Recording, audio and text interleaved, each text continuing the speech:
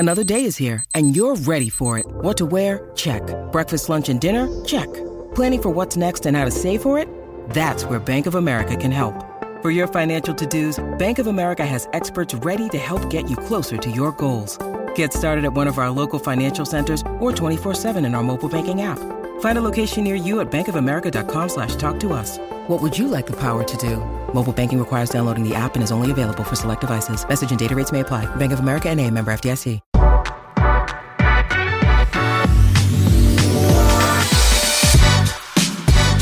Welcome into the Nick Bahe podcast. It is Wednesday, November 20th, about noon, recording this, and we got a heck of a podcast on deck for you today. Before we get into what we got coming up, I want to make sure you remember to subscribe to the podcast. Just click that little subscribe button. That way you never miss any of the episodes of the Nick Bahe podcast. Tons of good stuff. Of course, recap pods with Bo Robert Roode. We got tons of great hoops coverage with basketball season in full swing.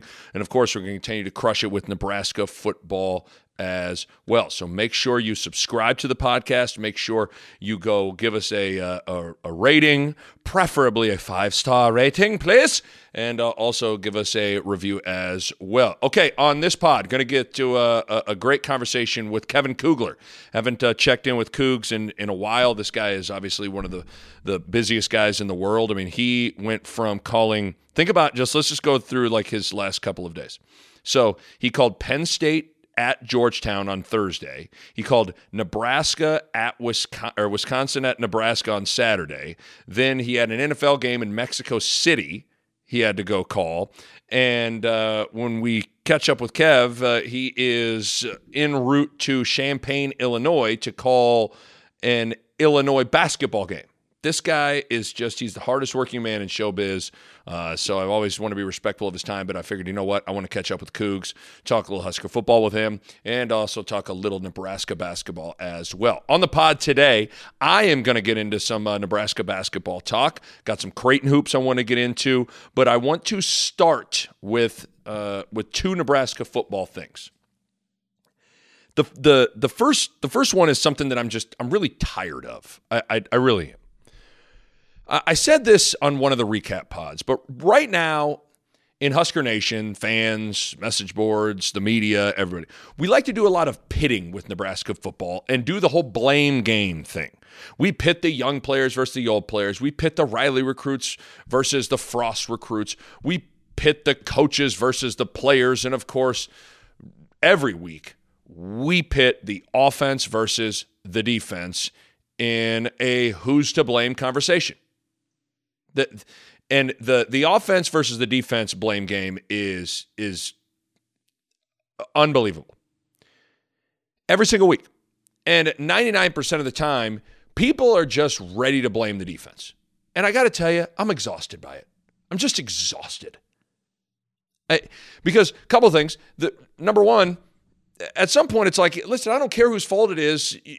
It's everyone's fault, you know? It's like at the end of the day, it's not like there is a record for the whole team, then the record for the defense and a record for that. It's everybody's fault.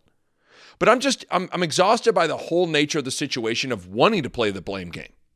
And then I'm also, in particular, exhausted how at every turn, people will look past the shortcomings with the offense and just blame the defense. And I'm not sitting here saying that the defense is great. Of course it's not. But you look at last week's game against Wisconsin.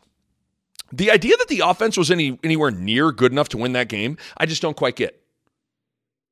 Yeah, I get it. They had a lot of yards. They scored 21 points. They scored 7 points in the second half. And I know, hey man, look at the yards. Look at them. Why does that matter if you don't put points on the board? Why does that matter? Look at the Purdue game. Nebraska's defense got 2 interceptions. One was returned down to the 2-yard line. The other one was returned to Purdue's side of the football field. The special teams blocked 2 punts, and yet people want to blame the defense for that loss. It's kind of crazy. But with all that said, you know what? You know who else wasn't good enough in the last game and in big spots in the Purdue game? The defense. And special teams, for that matter, against Wisconsin. But yet it is always the defense's fault. Always. No matter what happens, It's always the defense's fault. And I guess I'm exhausted and amazed at the lack of objectivity with people when it comes to assessing the offense and then delving out blame. The reality is neither side of the ball has been very good. And it's why they're 4-6 for crying out loud. But I will say this. Just answer these two questions for me. Just answer these two questions for me. What side of the ball is the identity of this program with the new staff? And which side of the football has been furthest off your expectation level heading into this season? Okay, then. Let me shift to Martinez for a second. I thought his 10-minute Monday press conference was really interesting. And listen, I know I say this all the time, but damn, that guy is impressive when he talks. He is. When it comes to answering questions from the media, he pretty much is like the ideal quarterback in my mind. He says all the right things. He's real. He's genuine. If you listen to him, he always puts the blame on himself first, no matter what. He'll always fall on the sword. He'll always put it on him. And with Adrian Martinez, he's had such an interesting 23, 24 months of being in this Nebraska football world. So you think about it. He committed and signed with Scott Frost in December of 2017. And if you think about it, so Scott Frost was the savior for Nebraska football.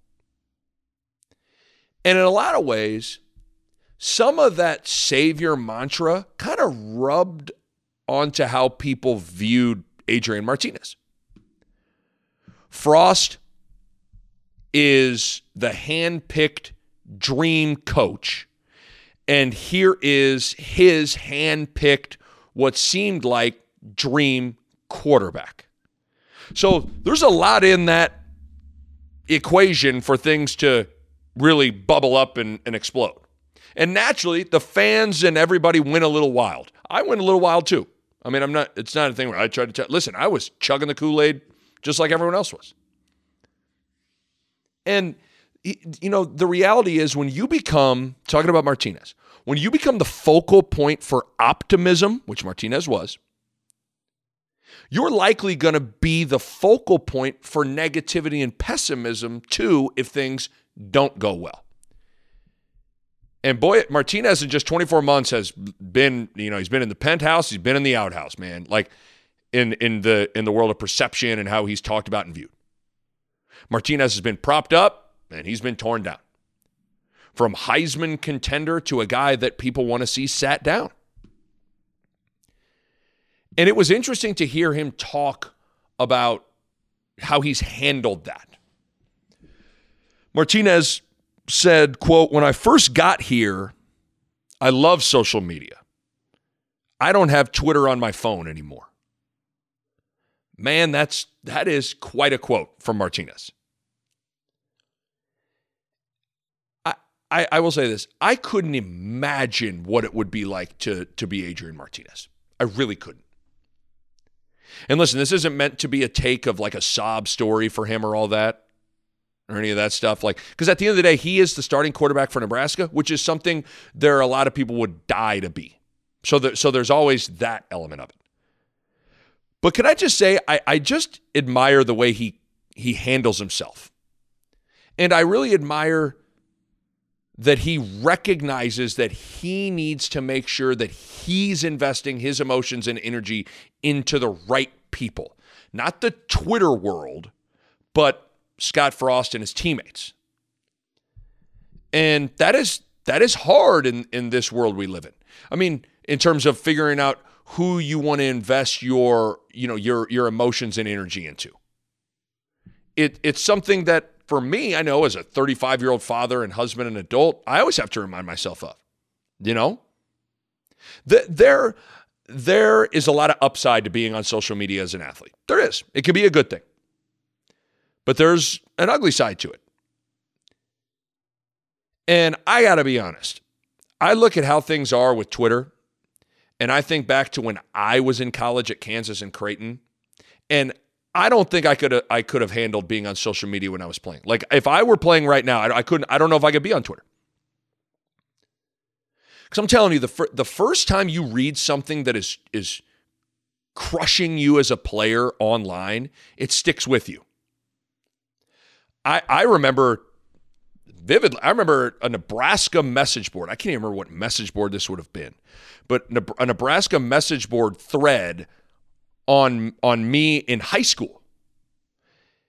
And I mean, hell, I could take you to the exact spot in my house in Lincoln growing up, where I was sitting and where I read it. I was like, oh my, it was this long thread when I was like 17 years old probably, and people were just ripping me. And I was shook. I was like, oh, I was almost speechless. And, dealing with that world is hard. Then I've told this story before, but there was a game my freshman year when I was playing for Kansas, and we were at Nebraska playing at the Devaney Sports Center, and I was booed viciously every time I touched the ball. All of the Devaney Sports Center chanted "traitor," and I can remember sobbing in the locker room after the game, just full-fledged sobbing. And listen, there might be like, hey, Nick, man up, TMI, too much information. I'm just like, I can remember, I was sobbing. Hell, I even remember when I transferred, because so many people think like, oh, Nick turned down Nebraska twice. Well, listen, Nebraska didn't recruit me that hard out of high school. And when I was transferring out of Kansas, if I would have transferred in conference, which Nebraska was in the Big 12 at the time, same as Kansas, obviously, and I would have lost a year. I would have just lost a year of eligibility. So it was like Nebraska wasn't even an option. But I remember when I transferred, there was this Facebook group that it was Nick Boss sucks and should transfer to Wesleyan. And it was just people killing me. And then there was, of course, the Creighton message boards, people ripping me at times and all that stuff. And listen, I'm not trying to turn this into a sad violin story for myself, but what I am saying is it was really hard. All like that criticism and the public being on you and all that stuff, it was really hard to deal with at times. And the reason I bring that up is I'm not even close to the level of high-profile athlete that Adrian Martinez is. Not even close. And I'm not even close to under as much pressure as Adrian Martinez is. And the digital social media world that I dealt with isn't even close to what Martinez has to deal with. So, Nick, what's your point? My point is, I just want to salute and acknowledge the class at which Martinez carries himself and the tough situation he faces. Sometimes we need a little more grace under fire and class in this world. And I just think Adrian Martinez has conducted himself with the media in an admirable way. The dude has so much that I like about him. And he shows flashes of really being an elite player. And he's just a guy that is easy to root for. Now, I don't know what's going to ultimately happen to him in these last two games and what would happen, what happens heading into next season and beyond. I don't know. Because there's a lot of different factors. But, man, it would be pretty cool to see Frost and Martinez have a moment on the mountaintop together, wouldn't it be? Because the pressure and scrutiny those guys are under, pretty remarkable. Pretty remarkable. So I think the way Martinez carries himself, the way he's handled a lot of this, admirable. Just want to salute it. Because I think about my own experiences, and, man, I was shook by a lot of this stuff. And I'm not even in the same vicinity of what that guy has to deal with. Okay, let me shift to Nebraska basketball. So for those that didn't watch or hear, I was on the call on BTN last Friday night for Fred Hoiberg's first win as Nebraska basketball head coach. Murdered South Dakota State. Pretty cool to be on the call.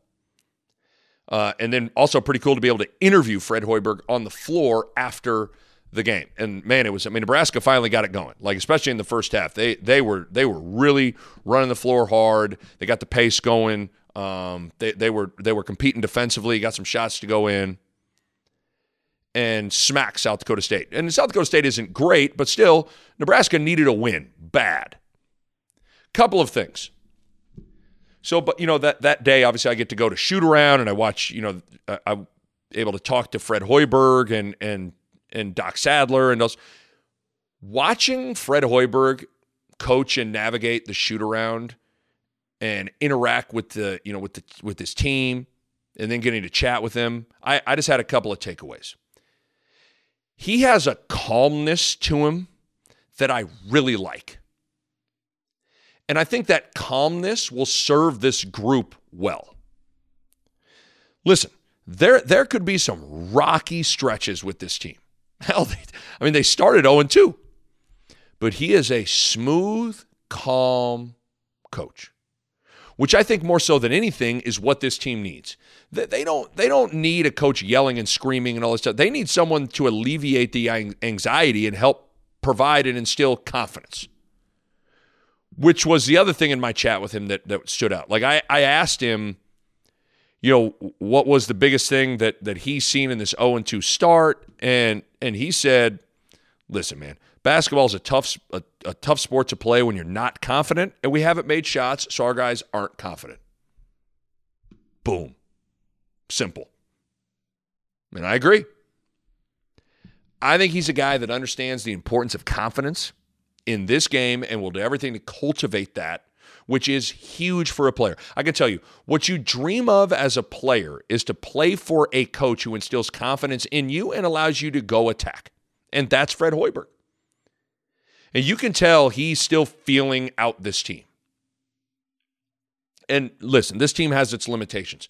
They aren't a very big team. We know that. They're young and inexperienced and still trying to build up that foundation. And that's the other thing. When you don't make shots in basketball, when you don't shoot it well, which Nebraska shot it horrible in the first two games. When you don't make shots, that's when you have to lean on your foundation and your culture and your identity and your chemistry to sustain you. And all those things just aren't quite there yet. And I think, as much as anything else, that led to the first two losses. This team has to shoot it well while they're still building all those things up.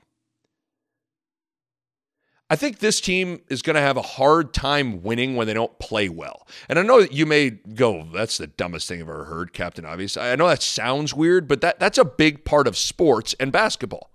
I mean, you aren't going to play great every time you play. You know what I mean? I mean, you're just not. That's not how sports works. That's not how basketball works. So what happens when you don't play well? Can you win when you aren't making shots and you aren't just totally rolling? Bruce Rasmussen, Creighton AD, who's just got a great basketball mind, always has a line that I like. He says, in a basketball season, you have 10 games where you play great. You hook it up, everybody, energy's great, you're making shots. You have 10 games where you play great. And then you probably have 10 games where you play just okay to average. Your intensity's okay, you shot it okay, you're playing average. And then you usually have about 10 games where you just don't really have it, right? You're just, things aren't clicking, you're out of sync, you're disjointed, you're not shooting it well. Maybe you get into foul trouble or something, whatever. It's what happens in the 10 games where you play average and the 10 games where you don't play well that really kind of decide your season. That is so true. It's so true. And when I look at Nebraska, I do get concerned about that with this team. In large part because they're just so young and inexperienced and building up that foundation to be able to sustain them on shaky shooting nights when they aren't playing great. But listen, this season was always going to be an interesting one in which nobody really knew what to expect. And I thought they showed flashes the other night against South Dakota State of what it can look like when they hook it up and they're making shots and everything's kind of clicking. Thought their defensive energy was great, which got them stops and got them numerous chances to run and establish pace, and it helped them get into a flow.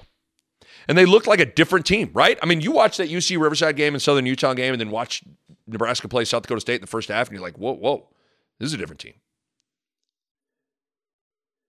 So, I was impressed with Fred Hoiberg. First time I've ever met him. First time I've ever been able to pick his brain. He's got a great way about him. And I've said this a bunch. He's going to get it done here. It may not be this year, but he's going to get it done here in Lincoln. And it's going to be fun to watch. Real quick, since we are kind of still getting to know this team, I want to go through the roster and give a snapshot thought on a few guys so far through 3 games. Just a handful of guys, real quick. Cam Mack, he's the MVP. They don't, first of all, one thing that stood out, they don't really have a backup point guard. So, I mean, he's important on a variety of levels. He's the guy that is the playmaker. He's the guy that pushes pace. He's got elite explosiveness and at times really close to elite vision. His issues are 3 things. He doesn't shoot it great. He's a little erratic, and right now his off-ball defense is not very good. He stands and watches the ball. Got to get better in that department, but man, he can be electric at times. Hanif Cheatham, in my conversation with Hoiberg, I asked him if he has a guy that can kind of be the extension of him in the locker room, and he said Cheatham. And Hanif Cheatham's got to be better, and he was the other night. He's the most experienced guy. That's got to translate to consistency. And, Cheatham's one guy. He's not an elite scorer, but he has to be a rock-solid Mr. Jack of all, bring it every day kind of a guy. Gervais Green, a little bit of a slow start, but I think if he stays solid, he's got great defensive potential. He hadn't shot it great or scored it great yet, but he's just got to focus on running the floor hard, taking the right shots, and things will kind of work out for him. Deshaun Burke, same thing. I think shot selection and decision-making for him is huge in terms of when to attack, when to drive, when to shoot it, when not to. How to balance all those things within being aggressive can be challenging. He's just got to be more solid in every way, shape, and form. Ivan Udrago, Big Ivan's got to finish better. When you run a lot of pick and rolls and, your roll man's got to be a threat to convert. He's missed a lot of bunnies. He's got to be better. Now, what's nuts is he's only 17 years old. He doesn't turn 18 until March. I mean, that's crazy. And he's really never lifted weights before, which is even more crazy. So, he's scratching the first. But listen, he's got to be better. He's got to finish better in particular. Kevin Cross, enormously important because right now he's so much better offensively than Big Ivan. He's just, again, pick and roll, playmaking fives, all those things. Got to continue to work on defending and hanging in there in the paint. But, man, he fits the part in a lot of ways in terms of what Hoiberg likes with those playmaking fives. And then Thorir Thorban-Yarson, just got to continue to be Thor. Be rock solid, which is what they need. Some of those other freshmen, they just got to continue to chip away at it. So there you go. Schedule's about to get more real soon. Got the Cayman Islands trip. Then you got to go to Georgia Tech, to Creighton. So, it's a huge stretch for them to continue to build the foundation and chemistry and confidence. So it's a big stretch for them. Let me shift in before we get to Kugler. I want to talk a little Creighton hoops too. So Creighton's season is off and running. The Jays are 2-1 on the year. Lone loss was at Michigan. A game that I actually thought Creighton played pretty well.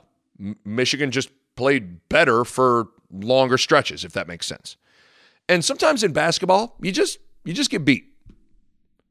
There doesn't have to be some massive State of the Union on the team after every loss. I walked away from that Michigan game thinking, yep, Creighton played pretty good. They looked pretty good. They just lost. But with Creighton, I told you in the preview podcast for the Bluejays season, there are 3 keys to the season. Number 1, health. Got to get healthy and stay healthy. Number 2, performing better in close games. Creighton was not good in close games last year. Got to get over that.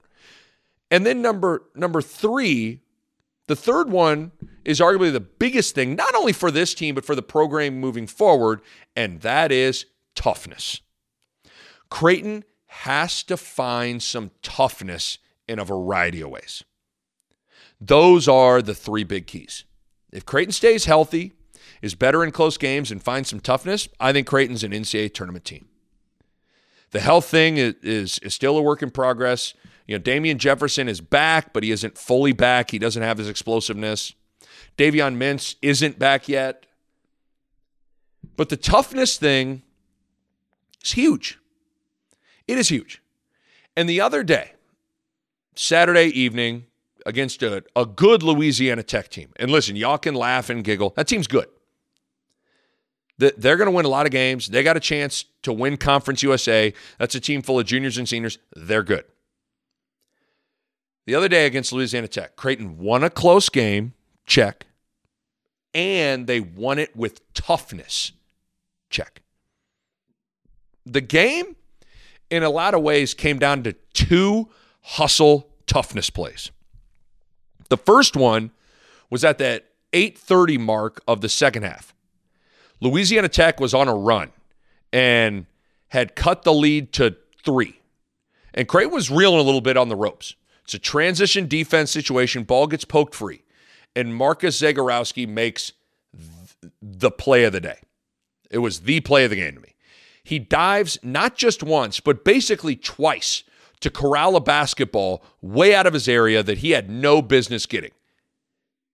He wrestled it away, tossed it to Kelvin Jones, who gave it to Mitch Ballack, who then lobbed it to Jones for a huge alley-oop dunk, got the crowd into it.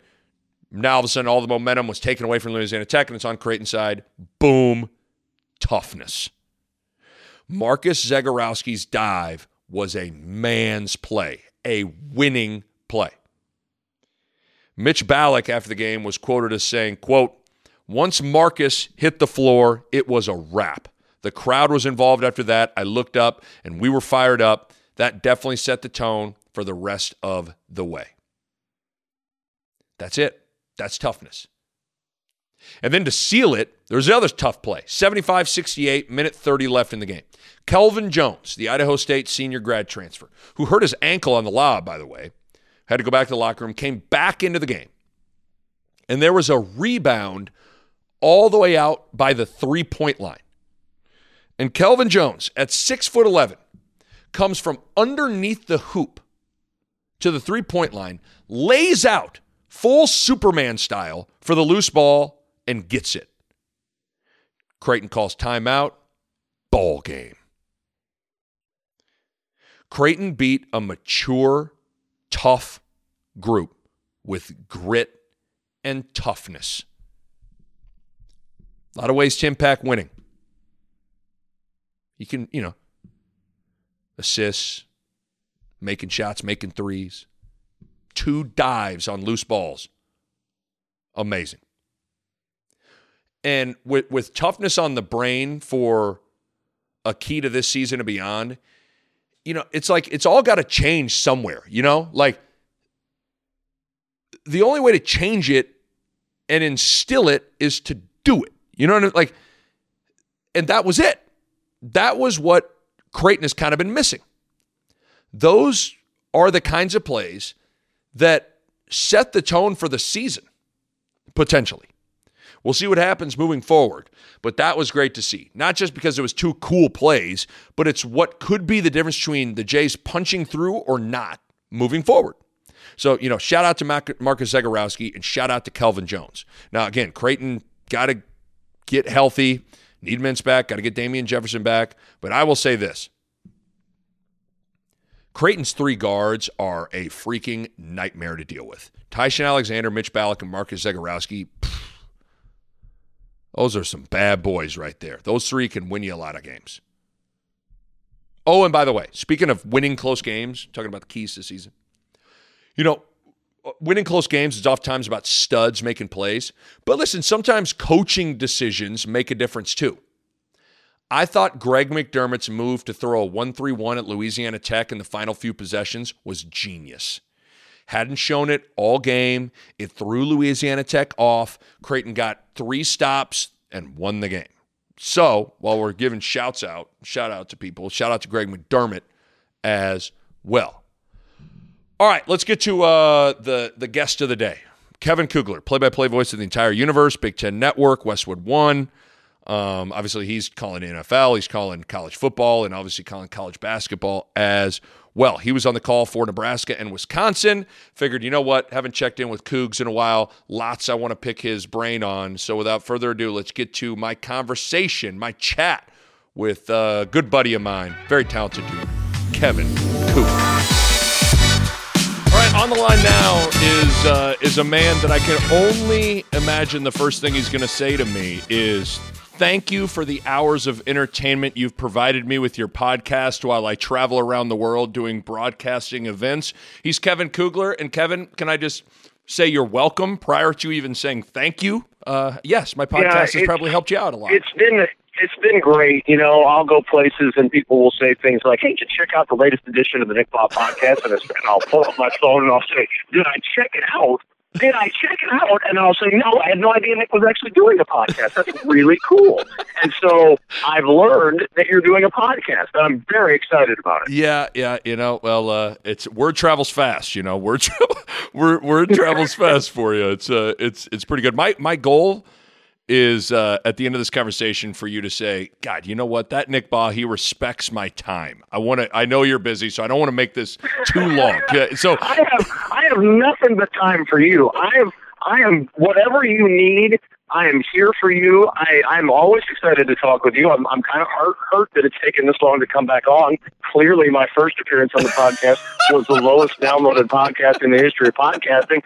So I'm just impressed that you actually, you either ran out of guests at this point and you're like, I suppose I could call Kugler, or you're like, I feel pity on this guy. I'm going to give him one more chance. Either way, I appreciate it. When Shane Schillerberg can't come on the pod, you're my next call, okay? Just so you know, if it's not Shane talking about his days as Steve-O at Northwest Missouri State, it's me. Yeah. And I appreciate the pecking order there. Okay, so you are you're driving in Chicago right now. Where are you headed? Where in the world is Kevin Kugler? There's basketball to be had in the midweek before football on the weekend. You know, this is the crossover season, as you're aware. You may not have known this while you were doing a podcast, but college basketball season started. Oh. And so, you go broadcast the games. And right. So I've got Illinois coming up, and so I'm going to be broadcasting the Illinois basketball game, my first chance to see this Illini team with Kofi Coburn and the rest of this very still young but extremely talented squad, and I'm anxious to see what they look like tonight. Okay, so I was going to finish our chat with talking basketball, but since you went there, I gotta go there. I'll go there right away. So I want to talk Nebraska with Fred Hoiberg. You were on the call for the UC Riverside game that obviously ended up in a loss. I had them the other night in a win versus South Dakota State. So it's funny. Did I expect them to start 0-2? No. But am I stunned by it? I'm really not. It's a brand new team, first-year staff. This team has little to no high major D1 experience. That's not to say it's going to just be an awful year, but I don't know. I'm not that stunned by the 0-2 start. How has the start of the season kind of landed to you? And what did you kind of take away from your first peek at this team when you were doing shoot around and calling the game and all that? Here's what I think, and I think the good news is most Nebraska fans understand. I think that this is going to be a work in progress. Yep. He tore the house down. There was a foundation built, and Tim Miles had built the foundation, and the foundation of the program is still there. But he tore everything down around it because he needs to build the house on the foundation to suit him, and everybody gets that, and everybody understands that it's going to take time. Nobody thought they're going to lose this to Southern Utah. Nobody thought they're going to lose to UC Riverside. The national media looks at it from a 30,000-foot view and goes, "Oh my gosh!" Here's the situation that I see. I would be much more concerned if I didn't see what Fred Hoiberg was trying to do with he's installing his system, he's installing his culture. You see his sets, you see the stuff he's running. It's good stuff. Yeah, it really is. And, this is not somebody who's just rolling the ball up there and going, I don't know, let's run around and shoot some hoop. What do you think? They're running specific things. They're trying to do specific things. I like some of the stuff they run to get guys open at the top of the key. It's very good, and I think their defense is going to be solid because Doc Stadler is going to be in charge of the defense, and that's what Doc does best is coach defense, and he's a heck of a defensive coach. I am not in the least concerned from the standpoint of, oh my gosh, where's this program going? It's not going anywhere this year, and everybody knew that going in, and I got news for you. It wasn't going to go anywhere under Coach Miles this year either. Right. There was a lot of turnover regardless of who the head basketball coach was for Nebraska basketball. This season wasn't going to result in the first tournament win, no matter who was the head coach of this team. And I still don't believe it's going to be the case with Fred Hoiberg this year. I believe it'll be the case sometime in the near future, but I don't believe it'll be this year. So I'm not the least bit worried about anything I've seen from Nebraska in the first couple of games. Yeah, amen to that. Amen to that. Let's get into some football here. So real quick, the videos kind of made the rounds. Frank Solich just became the all-time winningest coach in MAC conference football history. And Kevin, I don't necessarily want to go back and do the whole should have Nebraska fired Solich topic, but at this point, Kev, like it's undeniable that firing Frank Solich was the moment Nebraska football and this program went into the downward spiral, right? I mean, like, imagine being a historian and studying the timeline of results for Nebraska football. There would be a clear mark when things changed for the worse. You'd go, what happened? What happened in 2003? They would be able to point to that and say that's when things kind of eroded a little bit, right? I have argued for a long time. You can debate whether or not Frank Solich should have been fired until the cows come home. I thought it was risky at best when they did it, but you can not debate the fact that Nebraska, had they gone on NCAA probation, would have not done any more damage to themselves than what they did with the firing of Frank Solich and the cataclysmic stupidity that followed in the bungled coaching search, the wandering around, the installing a brand new system. And again, it's hard to blame Bill Callahan for what he did because you brought in a guy who runs West Coast offense. So of course he's going to install what he knows. The notion that somehow he should have run, some variation of triple option, something along the line of a early spread is silly because you hired a guy who doesn't do that. But since then, it's just been sort of a lurch in this direction and a lunge in this direction and a grasp at this straw. It's you can argue whether or not Frank should have been fired. But at the end of the day, Nebraska, I believe, has had, 5 coaches since then. And Frank Solich is still coaching in Division I college football and is on the verge of signing a contract extension to continue coaching in Division I college football. And even in a down year this year, and with that win this week, they're 5-6 on the season. They've got Akron to come. They're probably going to make a bowl game again. But with that win, he's probably going to end up with no worse record than what Nebraska's going to have this year. And it just continues. So argue or not whether Frank should have been fired, there are people who can make a case on either side. But Nebraska put themselves on this coaching carousel. And they've been on the carousel ever since, and now they're finally getting off the carousel almost 2 decades later. And it's high time they did it, and Frank just continues to plug along. I love Frank Solich. Yep. He is a tremendous person and is a wonderful, and it was always very good to me when he was here. And I have nothing but the best things to say or think about Frank. I'm delighted that he's been able to become really the best coach that school has ever seen. When you're I don't care where you are, Nick, and you know this, if you are the best that place has ever seen, you are a legend there. Yep. And I don't care where there is.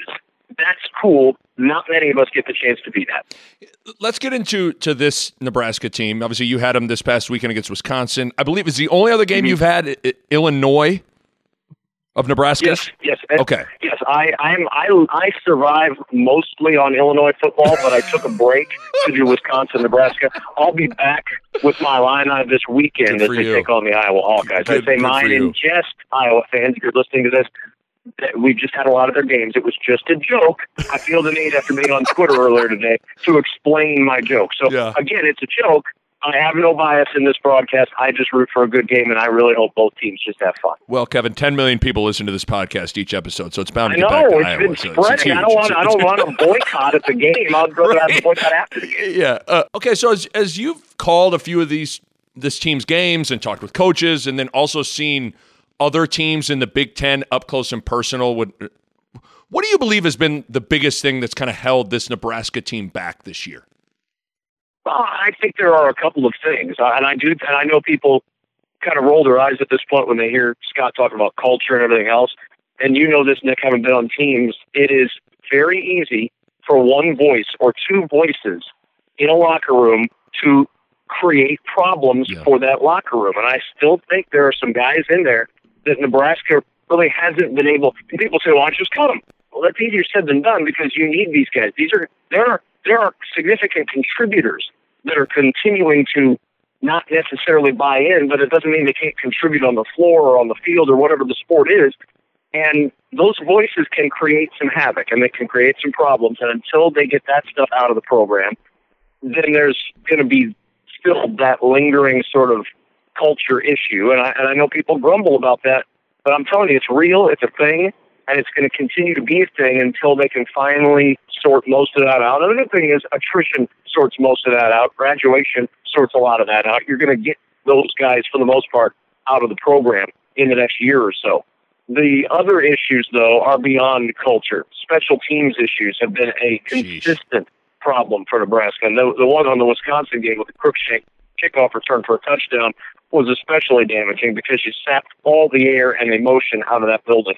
You could just feel all the balloons went up and the balloons were popped before they could even get all the way clear of the stadium after that game because of that emotional letdown that came from the Aaron Cruikshank kickoff return. And that's been a consistent problem all year, whether it's kicking concerns, whether it's kickoff coverage, whether it's punt coverage. I mean, there's just continual problems that have occurred on special teams. And then Nebraska in the red zone needs to be better. They've got to be better in the red zone. You cannot get into plus territory. You cannot get inside the 20-yard line and consistently be forced to kick field goals or, worse, come up empty. Right. Nebraska, when they get into that area, they've got to figure out better ways to put points on the board. And those are issues that go beyond culture. Those are issues that are, whether it's talent, whether it's scheme, whether it's whatever, those are issues that continue to crop up. And they're going to have some significant evaluations that have to be done at the end of what is, quite honestly, a lost season for Nebraska. They've got to win 2 games to get to a bowl. The only positive to that bowl is the 15 extra practices. You're not, I mean, look, is Detroit or New York City in December going to get people excited? Probably not. No. But it would at least give you 15 more practices with your young kids. And I think that's what Nebraska has to hope can happen over the next 2 games. You and Matt had to have been thinking what a lot of us were thinking watching that game. At halftime, you're almost jaw dropped at like, okay, it's 27-14, and it felt like Nebraska had played really well, and that's just kind of the crux of the moment that Nebraska's in. And it's interesting. Frost said after the game, and I'm paraphrasing here, he said, we are this close, but also miles away. How do you kind of dissect that quote? Because I can kind of vibe with him to a certain extent, because as many shortcomings as this team has, as you kind of laid out with red zone and culture and special teams and all those things, this team held double-digit leads in 4 games this year. They've lost 3 of those games. Like, there is a scenario in which this team is sitting at like 7 wins, and you don't even have to necessarily change all that much. Like, how do you kind of dissect that whole situation? Yeah, and Scott said the same thing to us in our meetings with him on Friday last week. Was we're really close, but we're miles away, and I think it feels like it's miles away when you've only won 4 games, sure. and that's understandable. But you do look at that and you say, all right, if you have a healthy kicker, you probably win 1 or 2 more games. If you can recruit a pass rusher or 2 sometime in the next couple of years, you're going to get better than 0 pass rush right now. Another one of their problems is they cannot put any pressure on any quarterback. So that's been a concern. And you need those guys. To me, it's Scott saying, I can see where I want it to go, but I can't get it there yet. Mm-hmm. And that's frustrating to him. It's frustrating to the fan base. He sees glimpses, moments, like we did on Saturday against Wisconsin. There were glimpses. There were moments in there where you thought, oh, hey, look what they're doing. They're running the football. They're doing this. Where's this been? Where's that been? But the problem for Nebraska has been consistently being able to string those moments together. There will be more of those moments, and I think that's what he's talking about as these young kids grow up in the program, as Garrett Nelson continues to blossom, as these guys continue to find their footing and they get more guys in who are on board with what they're doing and can do what they need them to do, I think all of that adds up to being right there in the next couple of years. But it's certainly taken longer than Scott indicated when he got here, or that anybody hoped it would if they were rooting for the Scarlet and Cream, because this is a season that nobody was really expecting. I think the expectations were way too high. Yeah. But somewhere in the middle is where it should have been, and I think they've underperformed even that middle of where it should have been. This kind of is what it is, but I've been a little exhausted by the blame game after each game of pitting the offense versus the defense for Nebraska. And then within that blame game, like 99% of the time, people want to blame the defense. It kind of gets exhausting. Yep. I'm certainly not saying the defense is good. Obviously, they aren't. But you know what? The offense is, I think we'd all agree, is furthest off everyone's expectation level. How have you kind of absorbed all that? Because it's gotten to be a little bit annoying to me every week. Yeah, you get to the point where you're tired of hearing the excuses, to where you say, I don't really care why it's not getting done, but it's your job to get it done with what you have. So others get it done with what they have in different situations.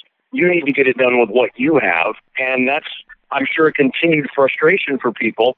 And yeah, there is no, I don't think it's wrong for a coach to say, this side of the ball is still a little further behind than where we'd like it to be.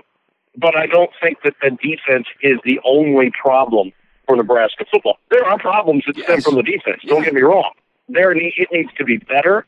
I'm still not convinced you can consistently play that front the way you want to play it in this league over and over again. And I know people will say, well, Wisconsin can do it. Well, you don't have what Wisconsin has right now. So you've got to try to figure out a different way to do it. But look, there are offensive problems too. We talked about the red zone. I mean, if you can't score points when you're in close, and if you're trying to kick field goals with a shaky kicking situation, when you can't score touchdowns, you're coming out with no points some of those times. That's bad. You've got to be better in the red zone. Nebraska, when they get Darian Daniels to intercept the pass, and the big man rumbles to the 2-yard line, and you can't punch it in from there, that's a problem. Yeah. That's a significant offensive problem. The defense did its job, other than going the final 2 yards with the interception. I realized this 2 weeks ago at the Purdue game, but that's an offensive issue. That's not a defensive issue. Defense did their job. Offense didn't. And you can find multiple examples of that in the Purdue game. If you're looking for a game Nebraska could have and should have won, that's one of those games where if the offense does its job, they're going to win that game, and they need to beat Maryland this weekend to go to a bowl, and that's it. But clearly that isn't the case. Hey, Kevin, how do you see the quarterback situation right now with Martinez and everything moving forward even into next year? It's just pretty amazing where you had a guy that was a Heisman contender, and there's been some pockets of people that have wanted to see him sat down this season.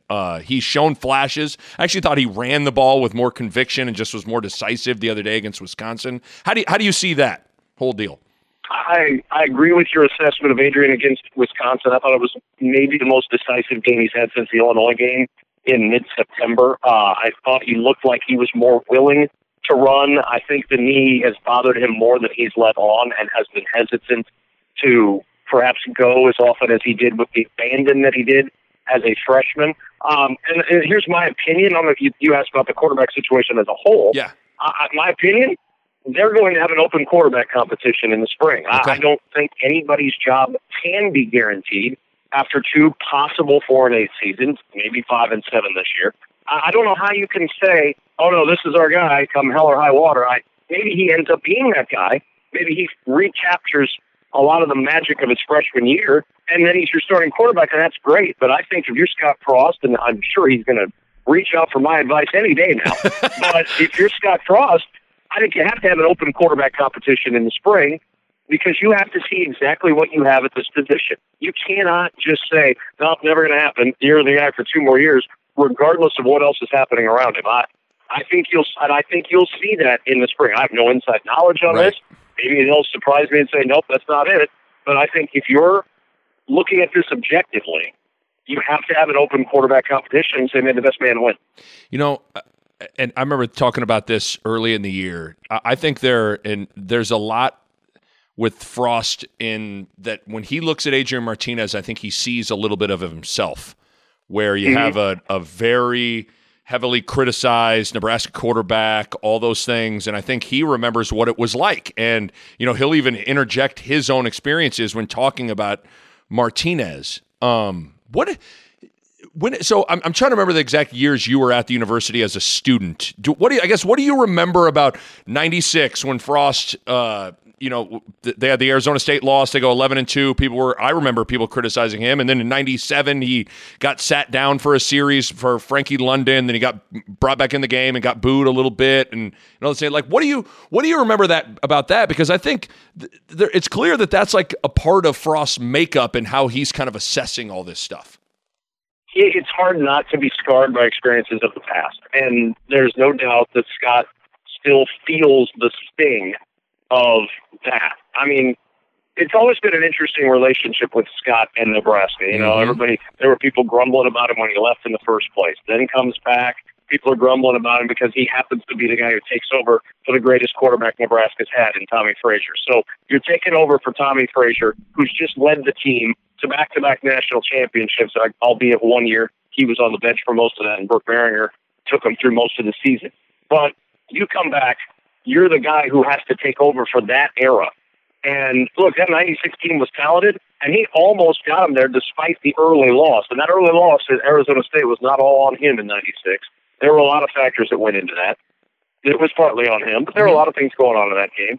And they still got them to the championship game, and then the Texas loss, of course, sealed the fate. They ended up going to the Orange Bowl, where Damon Benning, if you hadn't heard, was the MVP of that 1996 Orange Bowl. That was kind of a big deal. So 97 comes, people are grumbling, they don't trust Scott, they're not sure what he can do, they're coming off a season where all of a sudden Nebraska feels like they're supposed to be in contention every year for a national title. They weren't the year before. What do we do? The Central Florida game, the booing, the chanting of Frankie London, all this other stuff. And then the Washington game kind of turns him around. So there's no doubt that Scott still feels that sting to a certain degree. And, like a lot of successful people, you're driven by as much by your failures or your slights as you are by your successes or your admiration and your embrace. And so I'm sure that drives him a little bit, but I'm also sure it lends him to be a little more protective of the starting quarterbacks in this state. And it's not easy. No. I promise you, if next year McCaffrey all of a sudden is your starting quarterback, people are going to hate McCaffrey at some point when they lose their first game. That guy didn't do this, that guy didn't do that. And they'll get on Twitter and they'll tweet mean things at him, and they'll tweet mean things about him, and they'll call radio shows, and they'll talk to people and say, I don't know why they were bench Martinez. That guy was great. There's never anybody happy with anything. And that's the thing that you have to be careful of. If you're the head coach, you have to make the decision on what's best for your team while protecting your player. That's not an easy tightrope to walk, and that's what Scott has to try to figure out how to walk in the upcoming months when he evaluates that position, as he will evaluate every position on the offense. I go back and forth with, I do think maybe one of the things that Frost has learned here in the year and a half, almost 2 years on the job, is you got to be careful with what you say. I mean, in this market and in this world, we will kind of pick apart everything he says, and he really kind of propped this team up, and they haven't lived up to it, and that could then those words get used against you. And then even same thing with Martinez, you prop him up, and then when it doesn't work out, people go, well, what the heck? But at the same time, I go back and forth in my head of well, what is he supposed to say? You're supposed to not talk teams up? Are you supposed to not talk your player up? I guess I don't know what my question really is. I've even gone back and forth in that. I'm like, Frost needs to just, say a little bit less. But then I'm like, well, what is he supposed to say? I struggle with that even for me, and I'm not even the guy that has to stand at the podium and answer these questions. You're damned if you do and damned if you don't. So you have to do the best you can. And we also have to remember, as media covering this and as fans watching this is still a young coach learning his way in an environment that's difficult to learn your way in. I mean, he had a couple of years at Central Florida. The scrutiny and everything else was not the same as the prodigal son returning home to save a once powerful program. That is, that's a lot. Yeah. And he took it on, and he's getting paid handsomely to do it. And I'm not saying, woe is Scott Frost in any way, shape, or form. But there is a learning curve going on here on all of this. Whether it's speaking to the media, whether it's handling yourself as a coach, it's hard not to come into this thing thinking, look what I did at Central Florida. I'm going to do it here because I got way more resources, without really knowing how bad the situation had gotten here over not just the Riley era, but on and off throughout the last 20 years of lunging and lurching around trying to find something in a dark room. There's a lot going into this, and I think as it continues to go on, and the university made, I thought, a shrewd move in saying, here's 2 more years. We're basically putting you back to year 0 again. And we're starting this thing. We're not starting over because we've got 2 years of culture building in here, but we're sending a message to people saying, you can grumble all you want. We don't care anymore. Right. We're done with the carousel. We're done with the wandering. We're done at Nebraska with that. It's over. Quit your grumbling. Grumble all you want. We're not paying attention to it. We don't care anymore. And I think that's 100% the right statement to make. You can argue that it should have been done maybe after the game. Sure. But the timing of the release. But I don't argue the timing of the move. That whole week was message week. Giving black shirts out to guys who probably in years future won't necessarily receive black shirts at that point in their careers. All of this has been message week for Nebraska. And the message is, we're building the culture, and we're staying the course with that culture, so everybody just relax and try to enjoy the ride. So that leads me to my last question for you, and I'll let you get back to driving on the beautiful interstates of Yes, Chicago. It's wonderful. Because I agree with everything you just said.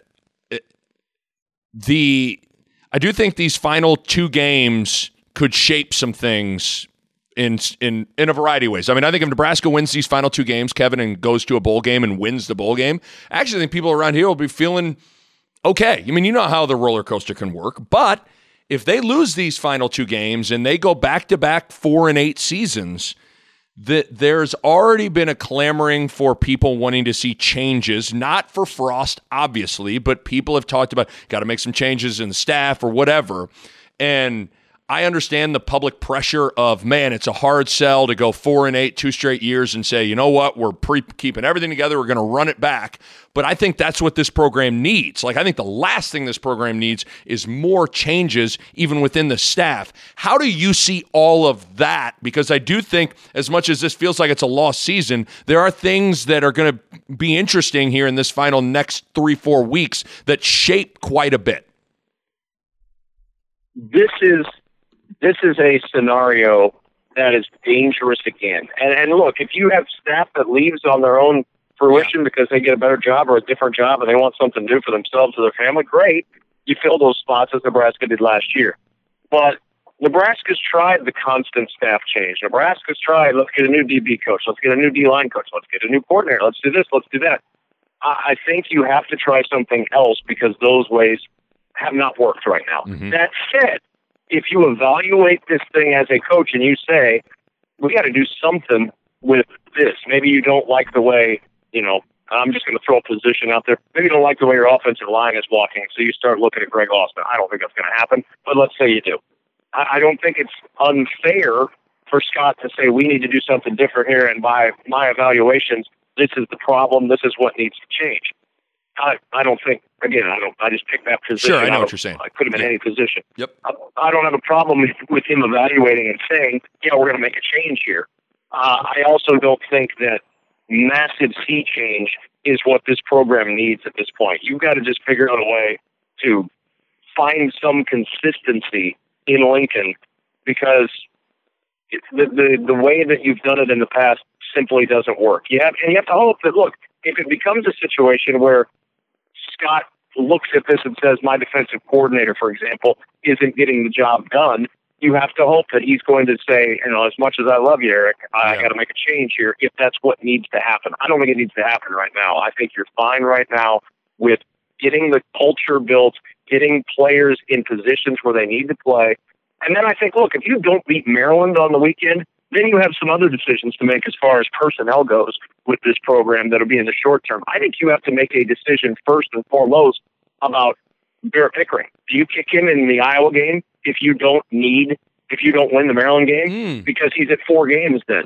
I think these are questions you're going to have to answer. Would you give up a year of eligibility for Barrett Pickering to kick in the Iowa game if you don't need to have Barrett Pickering kick because you can't go anywhere with a win? Right. I think those are the short-term questions. The longer-term questions have to come with that staff. So I hope I told everybody that I thought my sleeper in the Big Ten was Illinois, and that's the basketball team you are going to see. You're going to have to give me a report. I watched them the other night. Were they against Hawaii, I think was who they played the other night. That team's talented, Kev. That team's got some dudes on it, man. They do. They've got some dudes. I really like Brad Underwood. So I like his style, and I think the kids really like him as well. You had Coburn in with Ayo Dosunmu and Bishanishvili, and that's been the one. That's the one area I want to get into on our broadcast is having a second big to play with a big. It's kind of Bishanishvili's kind of taken a step back early as far as his production goes from where it was at the Stick Smith and Bruno Fernando played together at Maryland for the first time. It's sometimes difficult for a big to become accustomed to playing with because they just don't do it very often. It's a lot of guys who are big next to big, especially in today's game. Right. So that's one area that I'm anxious to see with Illinois. But they got some dudes. There's some players down there. From Mexico City to Champaign, Illinois to the Nick Bob podcast, he is everywhere, and we love him. Kevin, I respect your time. You have yourself a great call, and we'll catch up soon, my man. Okay. I hope so. Thank you, Nick, and I appreciate you having me on the Nick Bob podcast. Thank you, Kevin.